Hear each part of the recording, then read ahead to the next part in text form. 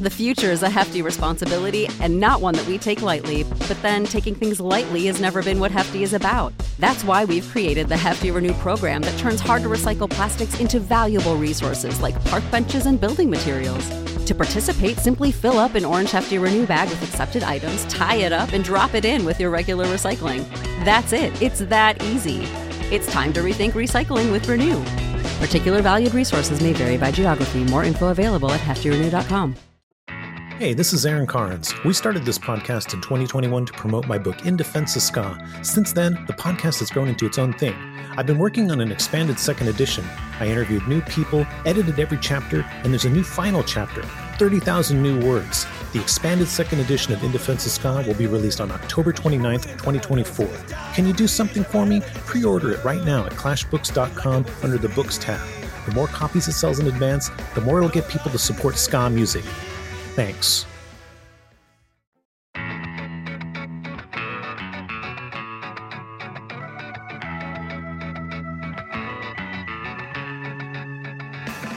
Imagine an apocalyptic world where humans live on a terrifying planet filled with killer monsters. And to protect themselves, they live in safe and culturally themed bubbles. To make ends meet, most people are forced to work non-stop in the gig economy, which for some includes killing monsters.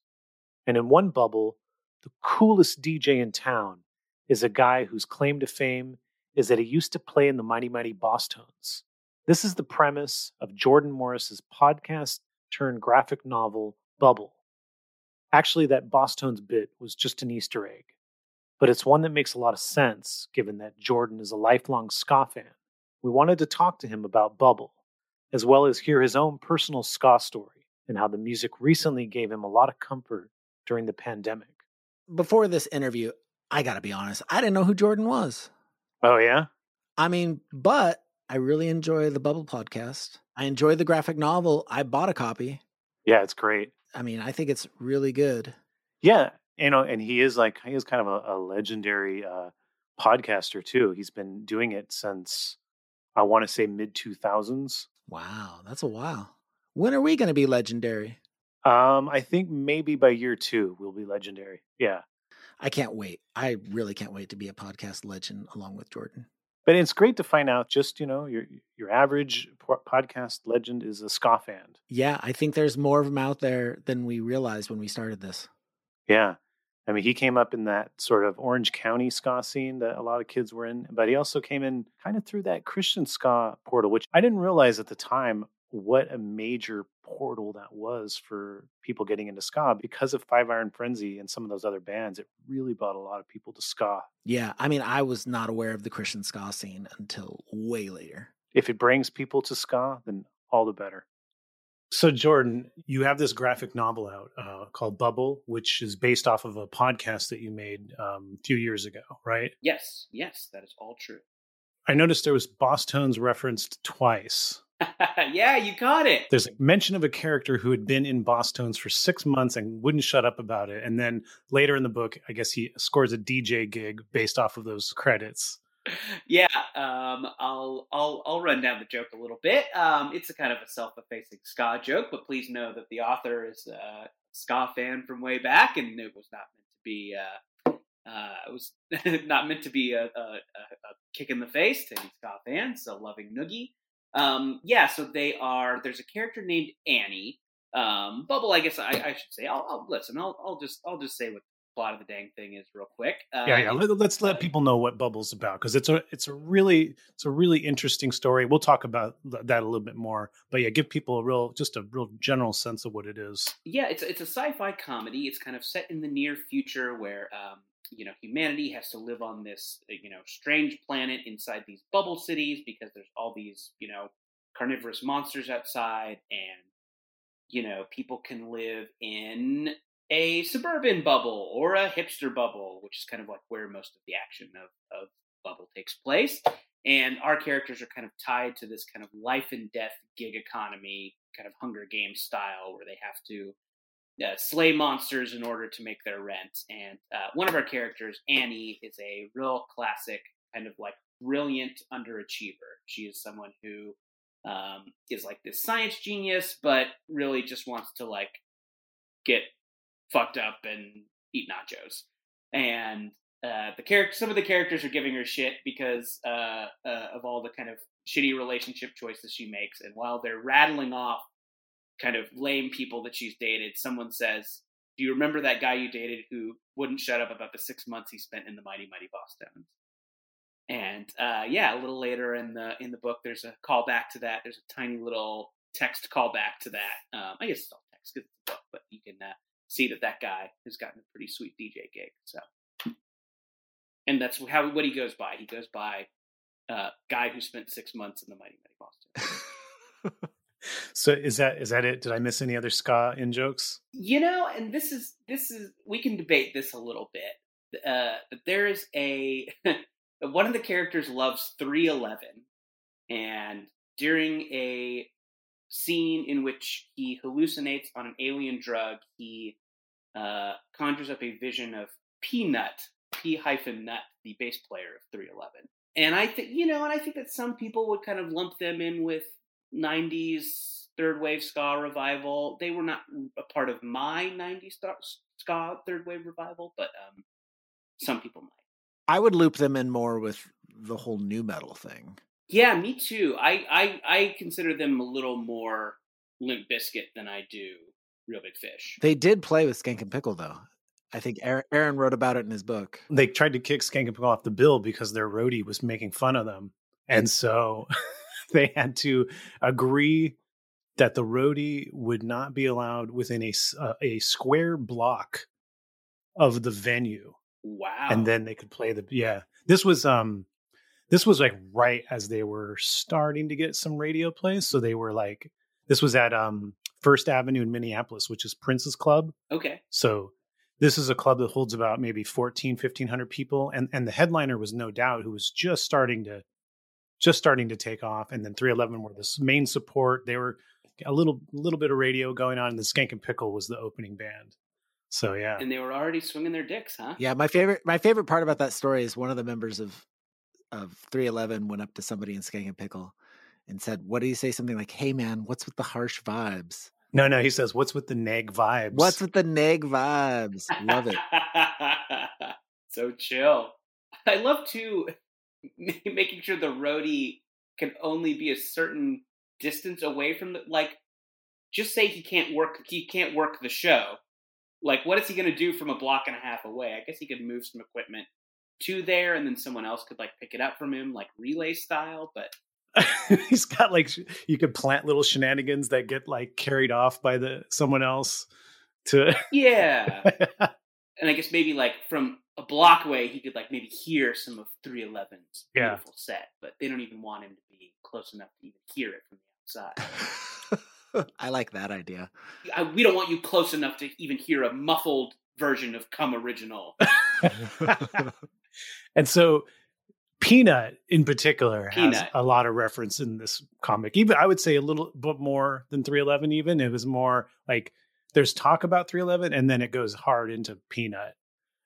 So. Yeah, so one of the characters, Mitch, so he lives in this hipster bubble, but at heart he is a very basic man. I think he just wants to eat at chain restaurants, and I think his ultimate dream is to drive a party bus.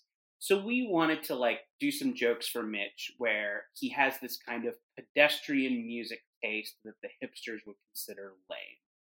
And so we kind of leaned hard into him liking stuff that I think we considered to be kind of basic, college guy stuff, like Dave Matthews and John Mayer and 311. And when the time came for him to have this hallucination, we're like, oh, who would he hallucinate? Who is in his brain? And I just had this remembrance that the basis of 311's name was P-Nut. And I'm like, that's too funny not to include. So yeah, I guess that guy's his vision, the vision he sees when he goes on his vision quest is P-Nut, bass player from 311. So anyway, do we know if P-Nut is read your comic or listened to the podcast? So Great question. Amazing question. So our artist on this, Tony Cliff, I should say that I did not make the whole comic. I co-wrote it with a great comedy writer named Sarah Morgan from the UK. And it is drawn by Tony Cliff, who does the Delilah Dirk series of books. Fantastic artist, and the colors are by Reese, who does the Dungeon Critters series.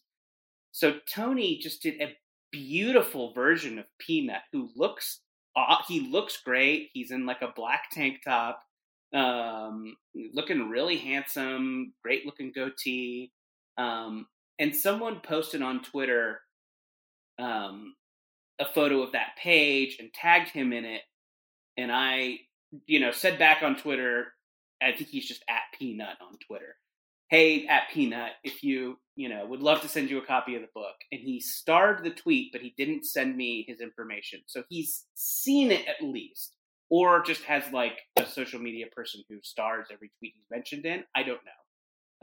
I don't know if Peanut's doing social media, but I think Peanut has seen it, but he has not requested a copy of the book. But I got one for him. I got one set aside. So I'd like to point out that the hipsters in your world are listening to a guy who was in Mighty Mighty Boston's DJ. So that's pretty cool. Yeah, that is pretty cool. I guess I didn't really think about the logic of that. Like, oh, if they like think 311's lame, wouldn't they also think this is lame? Anyway, you found a plot hole. But so the hipsters, though, there's some characters in there that are like podcasters and hipsters and whatever, and you like deliberately make them annoying. And one of their annoying lines that you give them is that they want to have a discussion about the legitimacy of rap rock. Ooh, yeah. Yeah, that's a nice dig at rap rock, which, by the way, horrible. I hate rap rock. Yeah, same. And I think that definitely, if you were a ska kid in the 90s, rap rock coming along a few years later was just, an affront to everything you believed in. It was the, it was the antithesis of everything you were about. And it pushed all, it kind of pushed ska out of the mainstream. Although, I don't know if like, you could debate whether or not we liked it being in the mainstream, but it kind of like became the new sound of like modern rock radio. Anyway, so there's these characters who are these like hot take pop culture guys, just like the guys who love to argue in a bar, about pop culture, and they think their takes are the best. I can't imagine either of you are familiar with this type of man. But, never heard of them. I assure you they exist. Okay. And they turn into this horrible, they get mutated and they turn into this horrible monster made of beards. And when they become this beard monster, they have these like bad takes. And one of the bad takes is it's time to revisit rap rock. And it's interesting because I think when we wrote that line, we were even kind of considering that like ska was maybe having another moment. People say fourth wave. I don't know if that's true, but people say it's like coming back, and I'm like, oh, I wonder what else could come back. And like, I think we kind of envisioned a hellscape where people try and rehab rap rock and Limp Bizkit and Kid Rock and all those kind of bad acts. And I don't know, it might happen. Do you think hipsters who like to have a hot take could formulate a, Korn was actually really good. Could it happen? Oh, that's fully happening right now. Is it? Tell me more. Yeah, when Limp Bizkit did that, which festival was that they just did? Like a month ago. Was it Lollapalooza? Yeah. Lollapalooza. Everyone was talking about Fred Durst because he changed his look. He has a new grandpa look. He like made his hair all gray and he's wearing like Mr. Rogers clothes. And so there was so many think pieces, like basically do exactly what you're talking about, like trying to like make it seem smart to pretend that Limp Bizkit were ever good and that there was something relevant about their, I don't know. Ooh, I don't know. Their energy, something about their energy. And I would even say that it's partly, I would say it's even partly the fault of like ska kind of having a moment, because I feel like new ska bands reinvigorating the scene in a way has gotten this people thinking about like, you know, ska revival and revisiting this stuff. And so people see people revisiting ska music and they're like, oh, well, we should revisit, you know, new metal also. And it's like, no, we should. Yeah, and I think that like ska had so many haters. I don't need to tell either of you that. Like it just did, and it became this bad word, and it became this punchline. I feel like, and I think that like I don't know. I think it just holds up to reevaluation so much better. It's like, hey, this was fun. There was good songwriters. There was good musicians. Like these guys stood for some pretty cool things. Like. I don't know. I don't know. That just seems like an impossible thing to do with, you know, you can take this cookie and stick it up your yeah, you know? I don't know. Maybe I'm the elitist here, but I mean, I'll play devil's advocate a little bit and say like bands like the Deftones like have a place. I even really enjoy Slipknot, which got lumped into the whole new metal thing, but I'd say they fit almost more in like a grind or a thrash category. They just happen to wear ridiculous costumes and play festivals. But I like Masks. So. I enjoy like I like a I like a System of a Down, and I think they maybe would be like lumped in with those lesser band. Anyway, so yeah, so you know we could all people are allowed to like what they want to like. That's true. Unless it's Limp Bizkit. Yeah.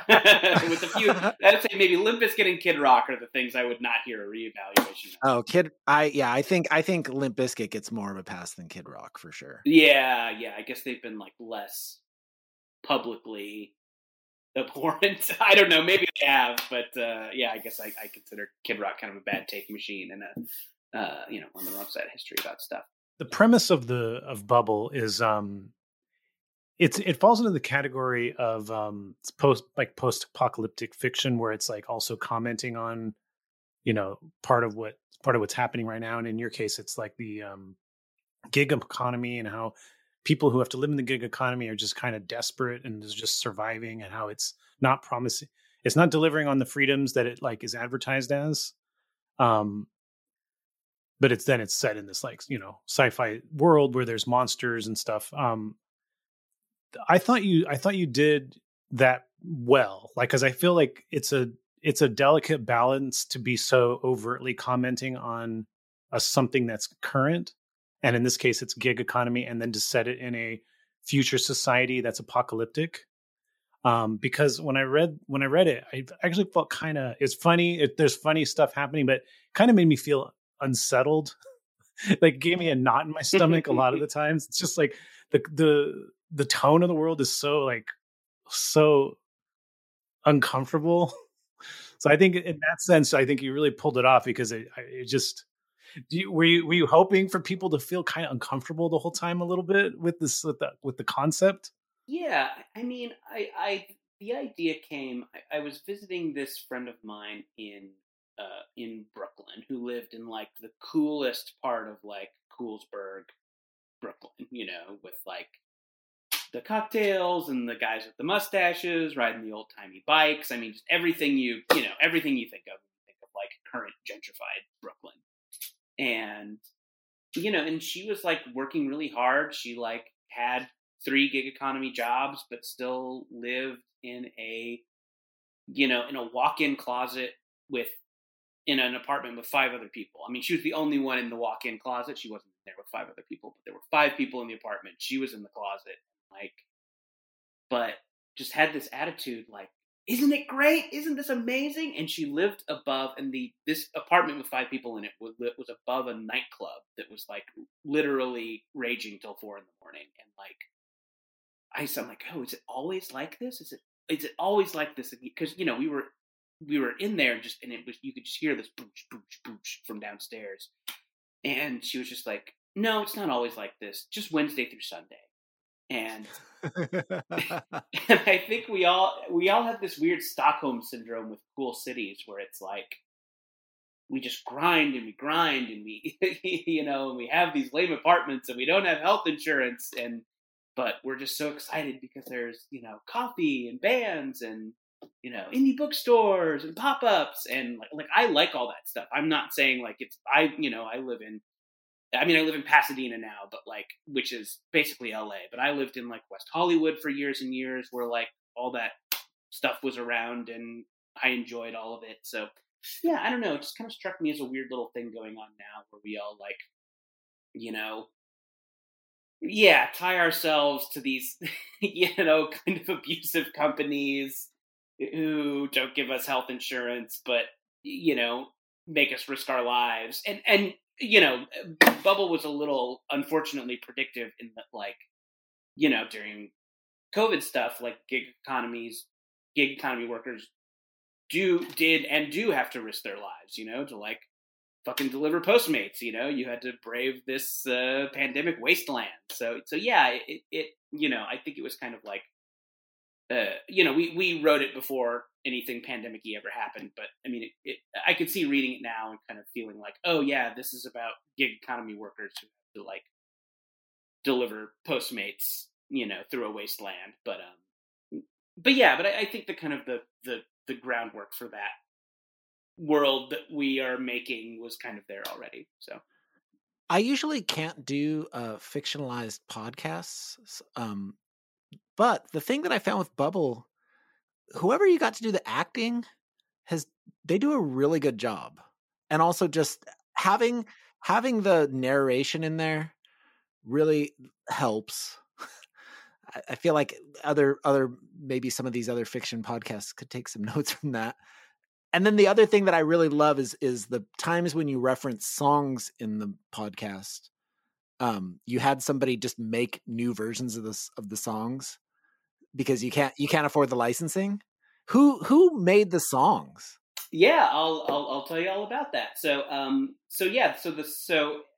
think we wanted to make fun a little bit of that. So this is something that is in the podcast and not the graphic novel. But in the graphic novel, you just can use the actual songs because there's no licensing. Right? Yeah, you can just have a character sing a few lines of it. So I think we kind of wanted to joke a little bit about the prevalence in kind of genre stuff of like the needle drops. How like every Marvel movie or DC movie just has like 10 needle drops. So I was like, oh, wouldn't it be cool if we could maybe work needle drops into this somehow? But then I'm like, well, but we can't pay for them. So the workaround was to have Jonathan Colton, singer-songwriter Jonathan Colton, he of Code Monkey fame. That's his kind of like viral internet song. He's done a ton of cool stuff since then. It's still going. He co-hosts an NPR game show, the name of which I'm forgetting. Ask Me Another. Yes, that's it, I think. Anyway, Jonathan Colton, great guy. Look him up. So he's just kind of a pal of ours from podcasting, a pal of the Max Fun Network, where you can find the whole podcast. And we just kind of said like, hey, this is what we want to do. We want to write like barely recognized, or not barely but we want to recognizable, but like barely legal enough covers for all these songs. And he did a great job. He's got a home studio and is just kind of a musical genius and a fun guy. And I kind of did a first pass of the lyrics, and then he kind of put a little sheen on them himself. And they're really great. There's a live episode up where he does a barely recognizable cover of Leonard Cohen's Hallelujah, but it's Howdy Jesus. So if you haven't checked out the live episode, great Jonathan Colton parody on that. Yeah, and that's nice of you to say about the actors. They're definitely like everybody, and it's a pro. You would recognize stuff. You got Alison Becker from Parks and Rec, and Eliza Skinner, who's like a great stand-up comic. Keith Powell from 30 Rock is in there. Cristela Alonso. From a gosh darn Cars movie. So yeah, it was just a bunch of fun, kind of cool people we knew from comedy and podcasting who did us a solid and came into work for much less than they normally get. So yeah. The first episode, they referenced the song, is it Sail Away? Yeah, Come Jordan? Sail Away. They changed it to Come Ride a Boat. So good. Come So write funny. a vote. Yeah, I kind of wish there was a way to do the gag in the comic, but it didn't quite work, so we had to. I mean, it's nice because there's enough difference, I feel like, between the graphic novel and the podcast that you can enjoy one and then enjoy the other. And the difference is, it's like the difference of like reading a book and really enjoying it, and then watching the movie that's based on it and enjoying that too. Thanks. I think that was definitely like a goal we had. Like we realized that, like, I mean, like you said, I think there's people who don't listen to podcasts and who don't listen to fiction podcasts, and there's also like some people who don't read comics, you know. So yeah, I think we wanted to make sure that like if you loved the podcast, you could pick up the comic and still get some new stuff and some new scenes and, you know, some new like backstory for people. But if you had never heard the podcast and would never listen to a scripted podcast, you could still like pick up the book and like have a good time and not feel like you were, you know, watching a Marvel movie that you hadn't, you know, seen the previous 3 movies and you don't know what's going on. So yeah, hopefully there's something for everybody, whether you liked the podcast or didn't listen to it. I think you can still like the book. So yeah, the graphic novel also. I mean, you already spoke about the artist; they did a real bang up job. Shout out their names one more time, just so that. Oh, that's Tony Cliff. The art's by Tony Cliff, and the colors are by Natalie Reese. They're nice. Definitely super talented and have a bunch of other cool work you should check out. It made me feel a lot like I checked the podcast out first and then the graphic novel, and I got what I was hoping for. It really reminded me of Saga a lot. Oh, thanks, boy! High praise. Thank you. Both in art and story tone, where the characters feel very much set. They very much act like people in the real world, like people you could know, but they're set in a fantastic world where there's monsters and creatures and dystopian reality, you know, but they're all still talking about things that we all can relate to. Thanks. Yeah, that is incredibly nice. I am a huge Saga fan, as everyone who reads comics should be. As everyone who has eyes and reads a comic book is. Yeah, exactly. And I think it's one of those things that like I think has pulled in people who are like, I don't read comics, but I love it. Definitely. Brian K. Vaughan and Fiona Staples. It's a fantastic series. People have probably been yelling at you about it for years, but if you haven't checked it out, it is fucking great. And yeah, and something I love about that is that tone you were talking about, where we have these people in these fantastic situations. It's kind of a Star Wars meets Lord of the Rings, you know, road trip quest, but they just talk like normal people. They just talk like people you know, and you know, they seem familiar. This isn't, you know, Gandalf the Grey, who is this, you know, fantastic character who I will never meet, but they kind of remind you of people you know in real life. So I think that's certainly something I was thinking a lot about while making Bubble. It's like, you know, hopefully it doesn't seem like we were stealing the tone, but man, I like that tone. It's fantastic. Saga's so good. We'll be right back after this. The future is a hefty responsibility and not one that we take lightly. But then taking things lightly has never been what Hefty is about. That's why we've created the Hefty Renew program that turns hard-to-recycle plastics into valuable resources like park benches and building materials. To participate, simply fill up an orange Hefty Renew bag with accepted items, tie it up, and drop it in with your regular recycling. That's it. It's that easy. It's time to rethink recycling with Renew. Particular valued resources may vary by geography. More info available at heftyrenew.com. You know how to book flights and hotels. All you're missing is a tool to plan the travel experiences you'll have once you arrive. That's why you need Viator. Book guided tours, excursions, and more in one place. There are over 300,000 travel experiences to choose from, so you can find something for everyone. And Viator offers free cancellation and 24/7 customer support for worry-free travel. Download the Viator app now and use code Viator10 for 10% off your first booking in the app. Find travel experiences for you. Do more with Viator. Okay, so backing up to young Jordan. Yes. What was your introduction to ska? So I am 39 years old, born in 1982. So around 1993, 94, I started to be in junior high in Orange County, California. And I think around that time, like punk stuff was starting to make its way, onto radio and into malls and in my friends' Discmans. And so that was like, so that was the kind of the time of Green Day, Offspring, Nirvana, etc. And I think I liked all that stuff because it was like high energy and catchy.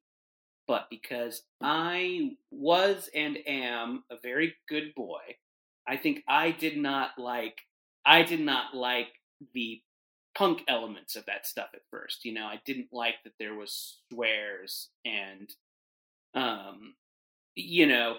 people talking about disrespecting the police. That's no good. What would mom say? What would mom say if she heard this filth?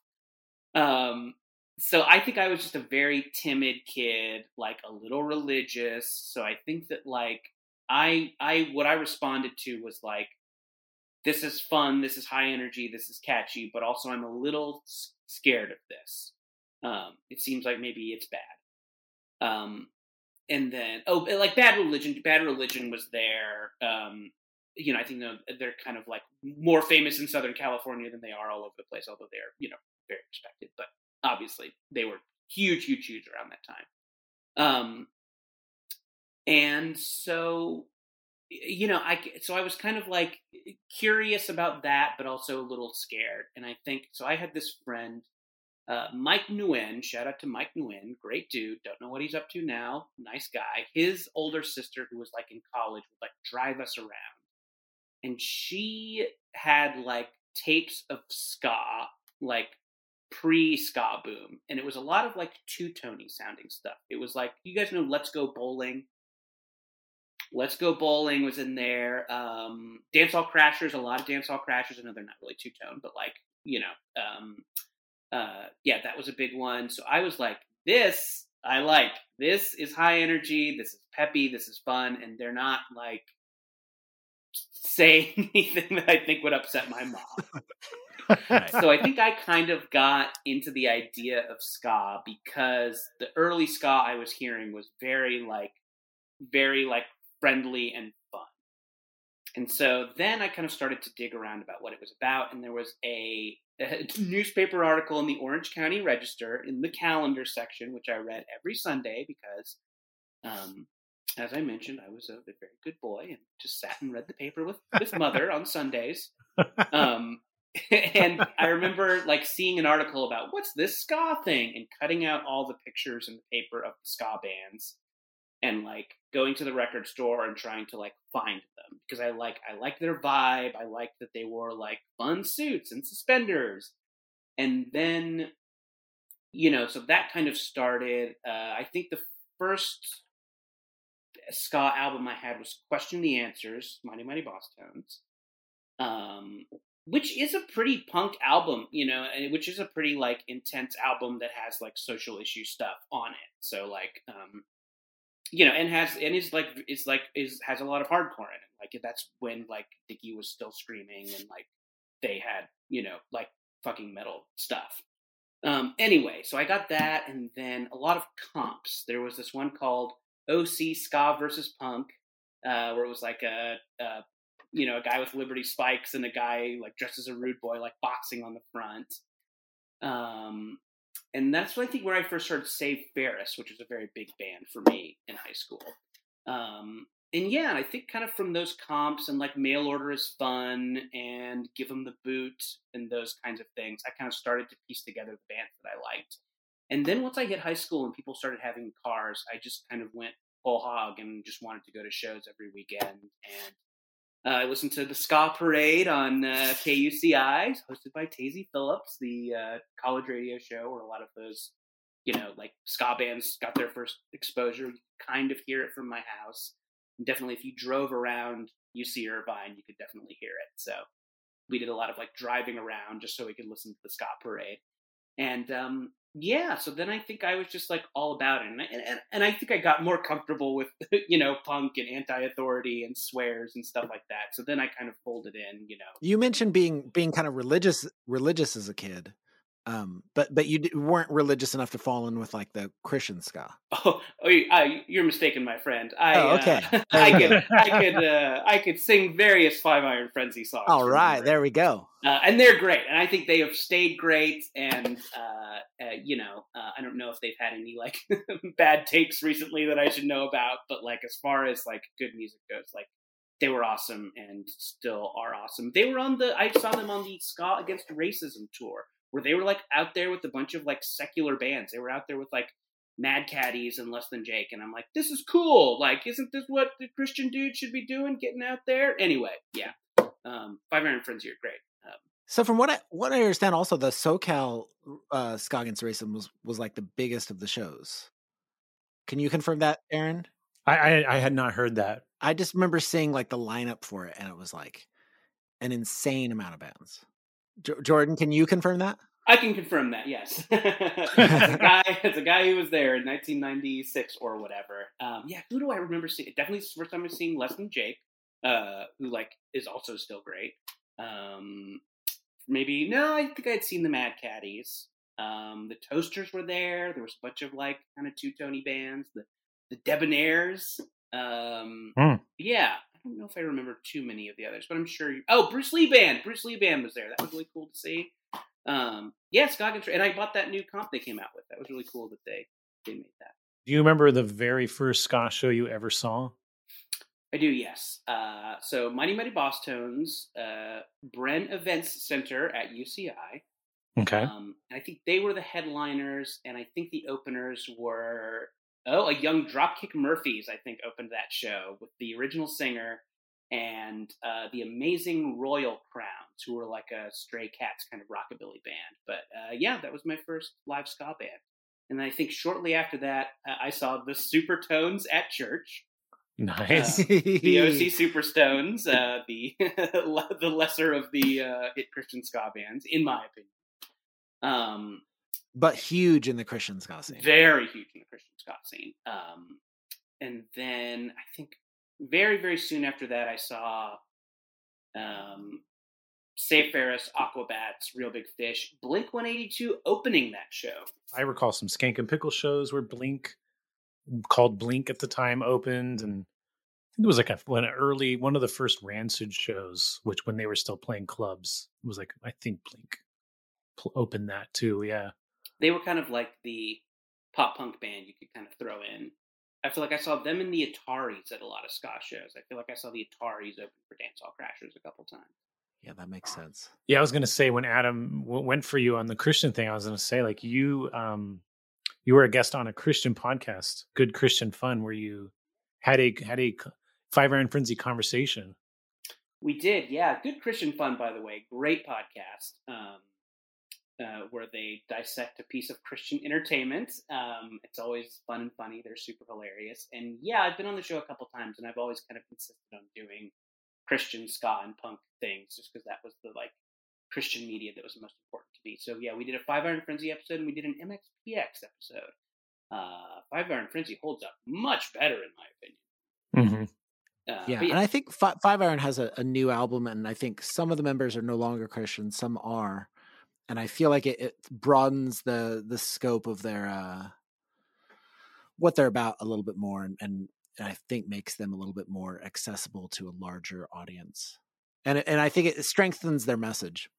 They've also maintained they've maintained a progressive political point of view as well, and have been trying to gel it with the Christian message as they see it, which is kind of puts them as a unique voice in the Christian landscape of 2021. Yeah. I always remember them having like a pretty nuanced approach to like songwriting, and they were like critical of parts of Christianity that they felt like needed criticism. And yeah, it was definitely not just like praise him, pick it up, you know. But I mean, that would be a hit, Jordan, if you wanted to start a Christian ska band. Yeah. You got a good chorus right there. Can you guys send me that audio file? Can you guys snip that out and send that to Yeah, me sure. so We'll I just, remember? we'll Skype it to your inbox. Don't worry. Yeah, thank you. How would you compare? Was there big differences between the Christian ska shows and the not Christian ska shows? Oh, that's an interesting question. I want to say yes and no. I think that like the thing that young, timid me was responding to about, you know, ska was that like, this is a safe place to goof around. I can just go here and like goof around. And I think like the church shows really felt like that. It's like, let's drink a bunch of soda and wear our dad's hats. Like, you know, it was just like, we can just be goofballs. And I think that some of this kind of all ages ska shows felt like that.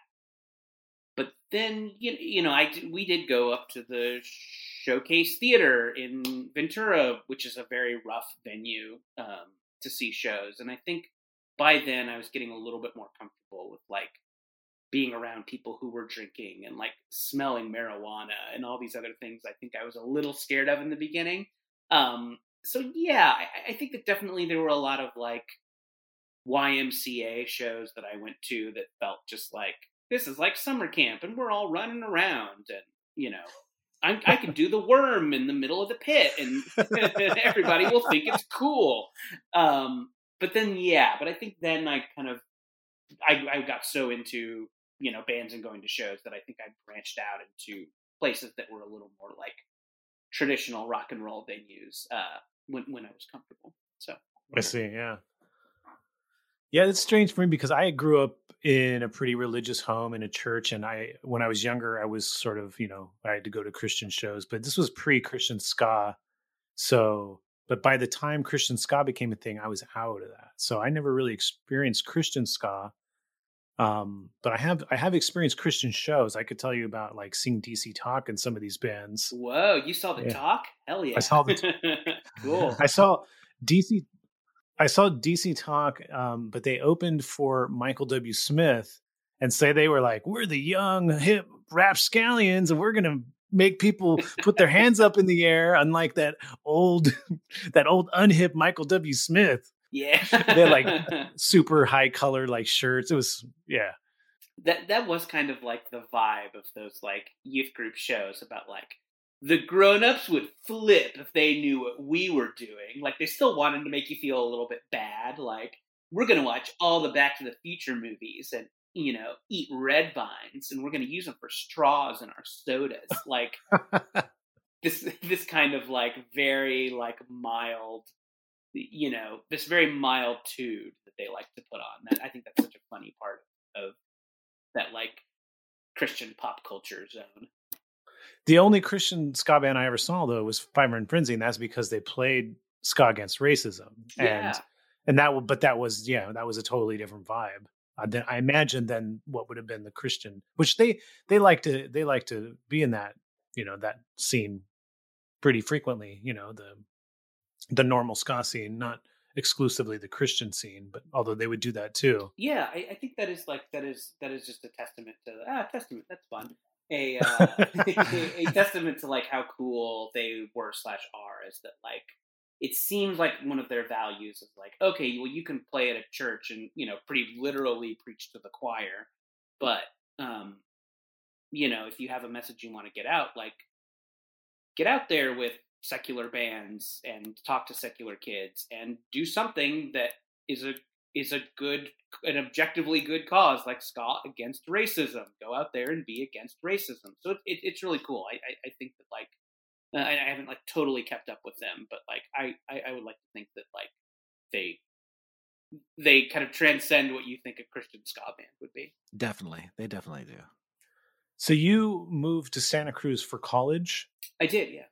So when was that? That was so I graduated in 2000. So yeah, I think I was in Santa Cruz from 2000 to 2004. And that was around the time when like I was really starting to get shit for liking ska. But I leaned in a little bit, and there was a dude named Brian Heater. Shout out to Brian Heater if he's listening, who did a ska show on the local college radio station, and I did it with him for a quarter, where I was like his little co-host. So yeah, we played ska records on the Special Brew Saturdays at 3, I believe we were on. So nice. So was that your introduction into doing radio type stuff? Yeah, kind of. So I got into radio via my podcast partner, Jesse Thorne, who runs MaximumFun.org, and he is my co-host on the Jordan Jesse Go Aimless Chat podcast.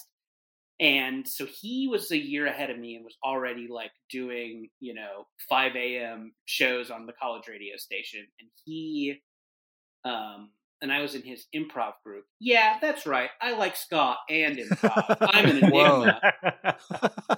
Who's this guy? I can't figure him out. So because I was in his improv group, he brought me along to the radio station to do like little bits that I'm sure were not funny at all. But I think we thought they were. So I kind of met him and Brian, who did the Special Brew, and I think we were like a little radio crew. So that was my introduction to radio, and I guess that kind of like turned into podcasting. I think that little college radio show that Jesse and I did kind of just turned into our podcast, which we still do once a week. So yeah.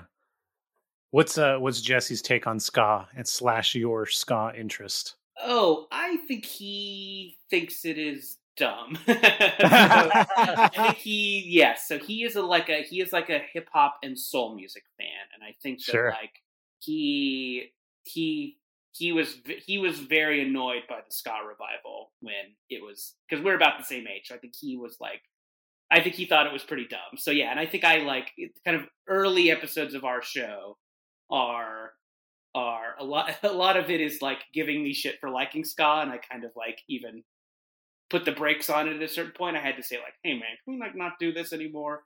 And so I think that I don't know how he feels. I think he I think obviously when we look back, it's like the 90s had bigger problems than the ska revival, so I think it's I think people kind of look back on it fondly now, but it was definitely like an early source of like, lovingly giving me shit in the beginning of our relationship. Sure, yeah. I'd wager if you put on Hepcat or the Frighteners for him, he'd be into that. I mean, if he likes soul and hip hop, like I feel like those bands kind of like fit nicely into that like a Venn diagram of things that you like.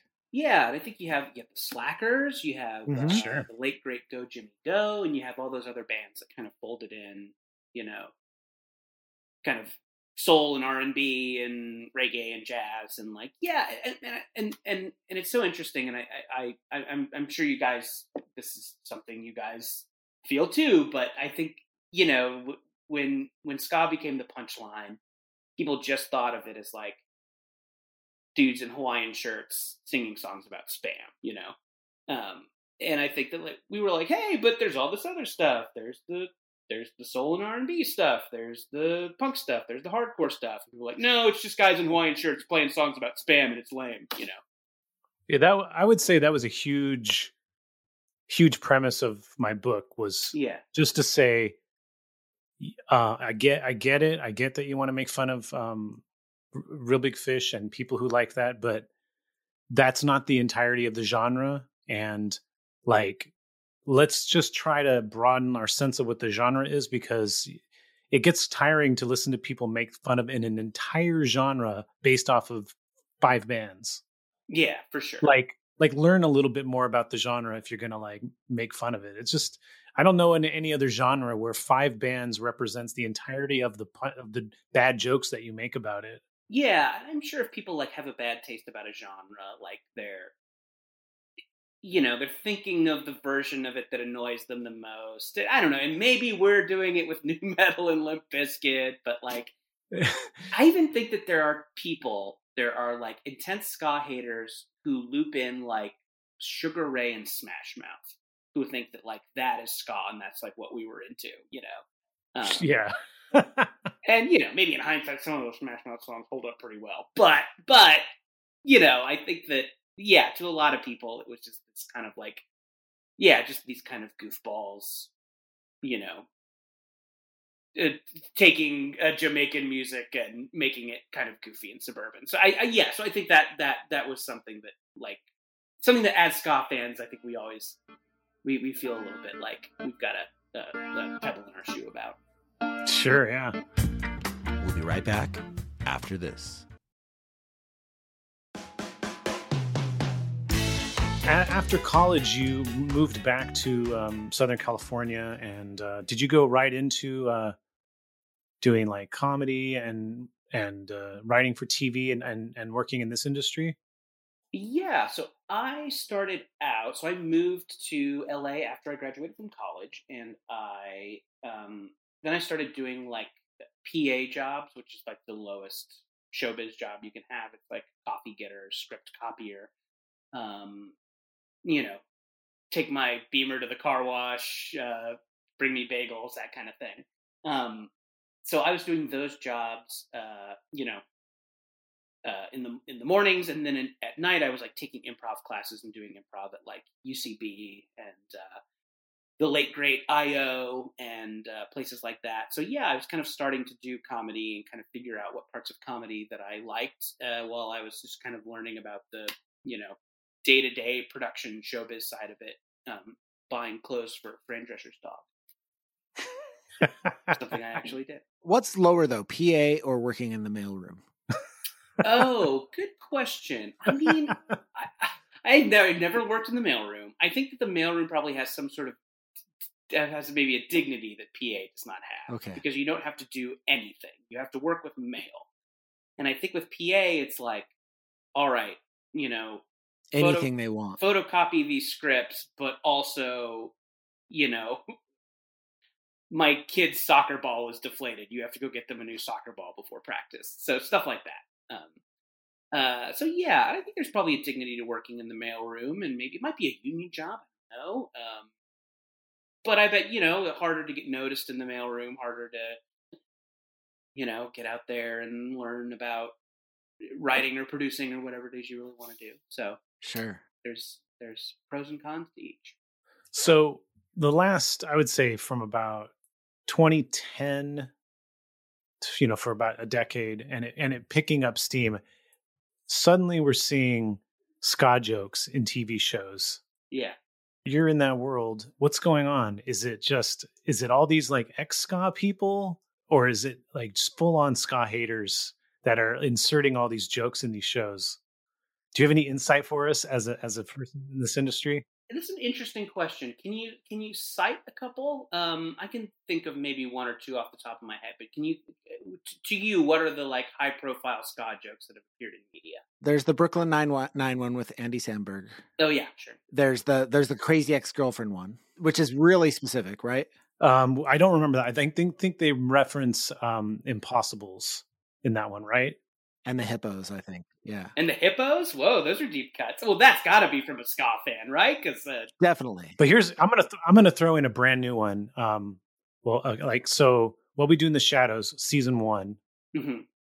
There's a scene where a character is turned into a vampire, and then they're at a party, and there's a ska band playing, and then she kills the lead singer of the ska band, right? And so I Googled it right after I watched it. I'm like, who's that band? I was just curious. And I found an interview with like a producer or somebody. And they're like, yeah, we all hate ska. And we were like, who's the audience going to be okay with having this character kill somebody? Oh, a singer of a ska band. No one's going to care about that. So I would guess that I think you probably have both going on, because I mean, like I mentioned earlier, there's a huge overlap between ska and improv comedy. So I think that like if you were like a high energy goofball, you were kind of prone to liking ska, and then therefore prone to maybe like getting into comedy. So I think there probably are a lot of people writing for your crazy ex-girlfriends and your Brooklyn Nines who were ska kids and maybe like, want to put in some loving references. But then I think you are probably right. I think there's probably just as many like, haters who want to take a dig. So yeah, it's tough. I think you got to just kind of judge it reference by reference. Did you guys see that movie, The Mitchells versus the Machines? Yes. There's a little joke in that where the character is running through identities that she's going to have when she goes to college, and there's a little flash where she's got on a ska outfit. Yep. I'm actually friendly with the director of that, and he's a fan. That's a loving joke. Oh, okay. Nice. That's a great movie. Yeah, it really is. Terrific movie. So yeah, I think a lot of media is being made by, people who were kids in the 90s. So I think it's going to like we've been there. Sure. Yeah. So you, At Midnight, was that your first kind of a bigger break, I guess you could say? Yes, I was a writer on At Midnight on Comedy Central, and I had been working in like deep cable. I worked for years on a show called Fuel TV. This is in like the last gasp of cable when like you had 600 channels. This was a like action sports channel, and I did their like goofy comedy in the field pieces. So I did that for years, but that was a like non-union job on a TV network that nobody watched. And I did a lot of like, web series type jobs. But At Midnight was my first like Writers Guild, job on a show that people I knew actually watched. So yeah, that was a big deal for me and a really fun gig. But yeah, that was definitely like, it was not my first like writing gig, but it felt like the biggest deal. Yeah. And you got to appear on it like a half dozen times as well as a contestant. Yeah, that's a fun part about writing for At Midnight is that when somebody doesn't show up, they throw in a writer. So so I did get to be on At Midnight a couple of times based on somebody not showing up. Yeah, and it was always really fun. It's just a blast. That show was great. I wonder. I wish there was more like panel show type comedy shows on the air. It's such a fun format. I would love for that to be an ongoing thing that happened. But yeah, there hasn't really been anything like it since. Not that I know of. Yeah, I saw a video. I assume you made it, or somebody who represents you made it, where it was like a super cut of your scenes and your like your good answers, and then it's like, book me, and here's my. I think that might be my reel. Yes, maybe that is my reel. It has my manager's contact on there that might be out of date. Yeah, you can watch that on my website, jordanmorris.net. Was ska coming up as a topic or joke? I mean, I used to watch that show. I just can't remember any off the top of my head. No, we did. So we like, you could always get a laugh making a joke about Smash Mouth. Sure, yeah. You could always, yes. I think the word hoobastank is just funny. So I think they started as a ska band. I mean, it's such a ska bandy name, isn't it? Oh, because it used to be Who Boo Stink. No way. Yeah. It wasn't Hooba, it was Who Boo at first. So wait, do they have an album? Can I go and find the Hooba? 100%. No way! It's called They Don't Make Basketball Shorts Like They Used to.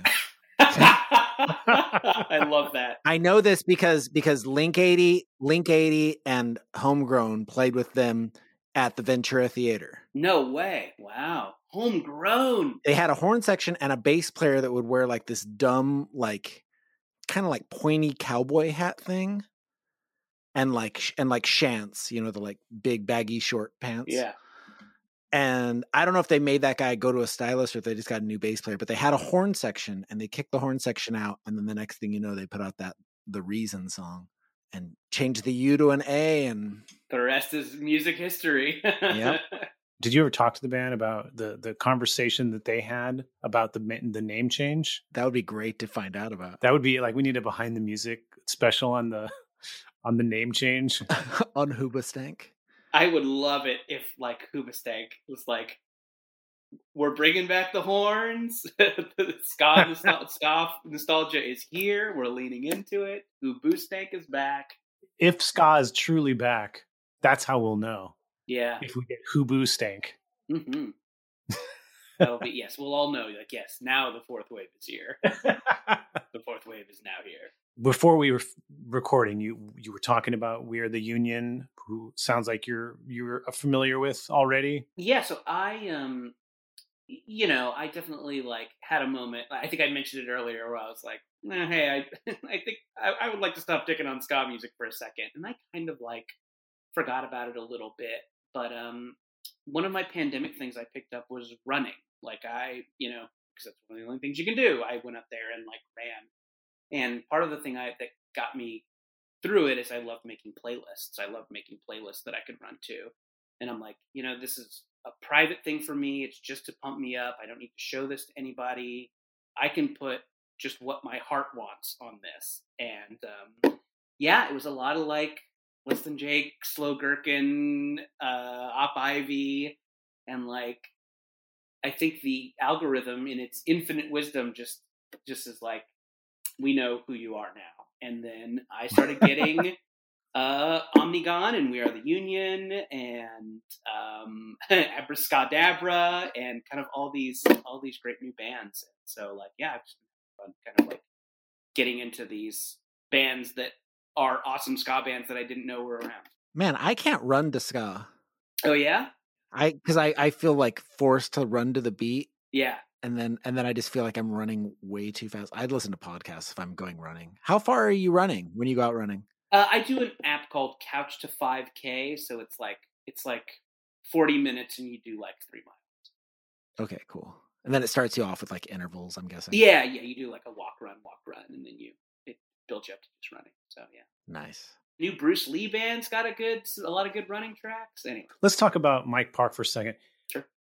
He listens to he's a regular listener to this podcast. Oh, good. Yeah. And he called me yesterday and he was like, I'm really disappointed that every single guest doesn't talk about me. I want every single guest to talk about me. So you need to start asking every guest what they think of me. So fucking legend. I mean, the new Bruce Lee band stuff is good. As I mentioned, there's a song called Miss Me. Everybody check out the song MS.Me by Bruce Lee Band. It fucking rules. The Chinkies, Searching for a Brighter Future. Of course, that's like one of the best ska albums. Absolutely. That's yeah. So Mike Park's great. He's out there. He's still doing it. Yeah. I don't know. Mike Park is great. No complaints about Mike. There you go, Mike. I noticed in the photo, I don't know if it was a press photo or something, but you had a Pears shirt on. So are you a fan of Bad Operation then? Yeah, Bad Operation is great. Yeah, that is the kind of two-tony ska band that has some members of Pears in it. Yeah, Bad Operation is awesome. I'd love to. They're another like band who I'm like, the algorithm taught me that they exist, and I like can't wait till there's shows again to see. Yeah, all those bands. So it's interesting. So it was the pandemic was kind of brought you back to ska then? It was more just from having, is it more from having the time or just sort of the like, I don't know, wanting something that you like to be part of your life that, doesn't really matter what anyone thinks of it sort of thing?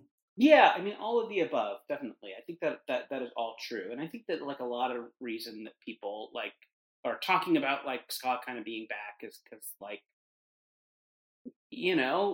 the world's just a fucking bummer and we're all kind of trying to remember stuff that felt good and stuff that made us happy in times when like we felt like we were connected. Connection, I mean, was such a big part of that. You just get together in this room with a bunch of other dorks and you dance around, like it was such a like, I don't know, it was such a kind of a wonderful community kind of thing to do was to go to those shows.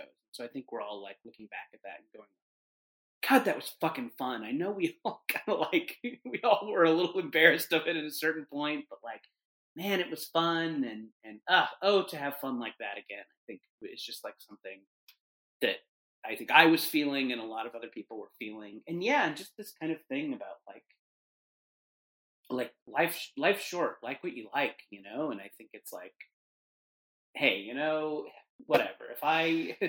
If people get in my car and a Less Than Jake song starts playing, like, I don't know, maybe they'll tease me for a little bit, but like, they rule. I know they rule. this pumps me up. This makes me feel good. Like, though the world is very bad sometimes. Like, yeah, I don't know. So I think I've really been kind of reevaluating it lately, and like, yeah, just like it's been just kind of a wonderful like old friend to have with me, and and the fact that it kind of gets me out there to run and do something like good for me is awesome, and I think that's like the music is such a huge part of that, and like ska is a big part of that. So yeah, I don't know. It's just it's kind of like it's kind of come back into my life in a really nice way.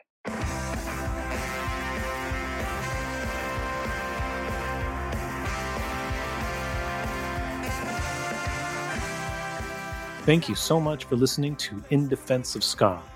If you've enjoyed this episode, please like and subscribe to the show wherever you normally download podcasts. If you haven't already, grab a copy of my book, In Defense of Ska, available at clashbooks.com. You can follow me on Twitter, Instagram, and Facebook. It's at In Defense of Ska. You can also sign up for my newsletter at aaroncarnes.substack.com. You will get the podcast sent directly to your inbox every Wednesday. In Defense of Ska would not be possible without the great team that tirelessly works on it every week, so you should go check out their other projects as well. Co-host Adam Davis has a great band called Omnigon. Give them a follow on Instagram. It's simply at Omnigon. And our editor, Chris Reeves, has a phenomenal record label and podcast called Ska Punk International. For more information, go to skapunkinternational.com. And on that note, we leave you by saying, ska now more than ever. Thank you.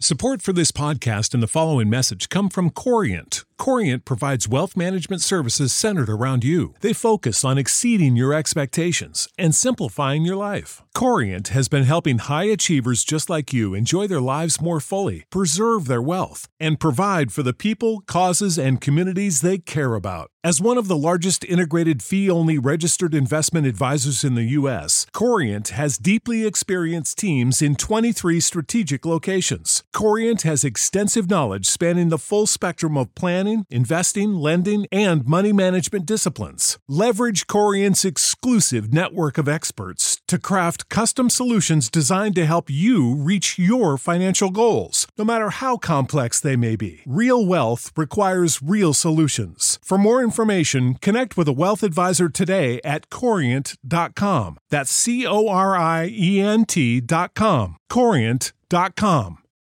When you need mealtime inspiration, it's worth shopping Kroger, where you'll find over 30,000 mouth-watering choices that excite your inner foodie. And no matter what tasty choice you make, you'll enjoy our everyday low prices, plus extra ways to save, like digital coupons worth over $600 each week. You can also save up to $1 off per gallon at the pump with fuel points. More savings and more inspiring flavors make shopping Kroger worth it every time. Kroger, fresh for everyone. Fuel restrictions apply.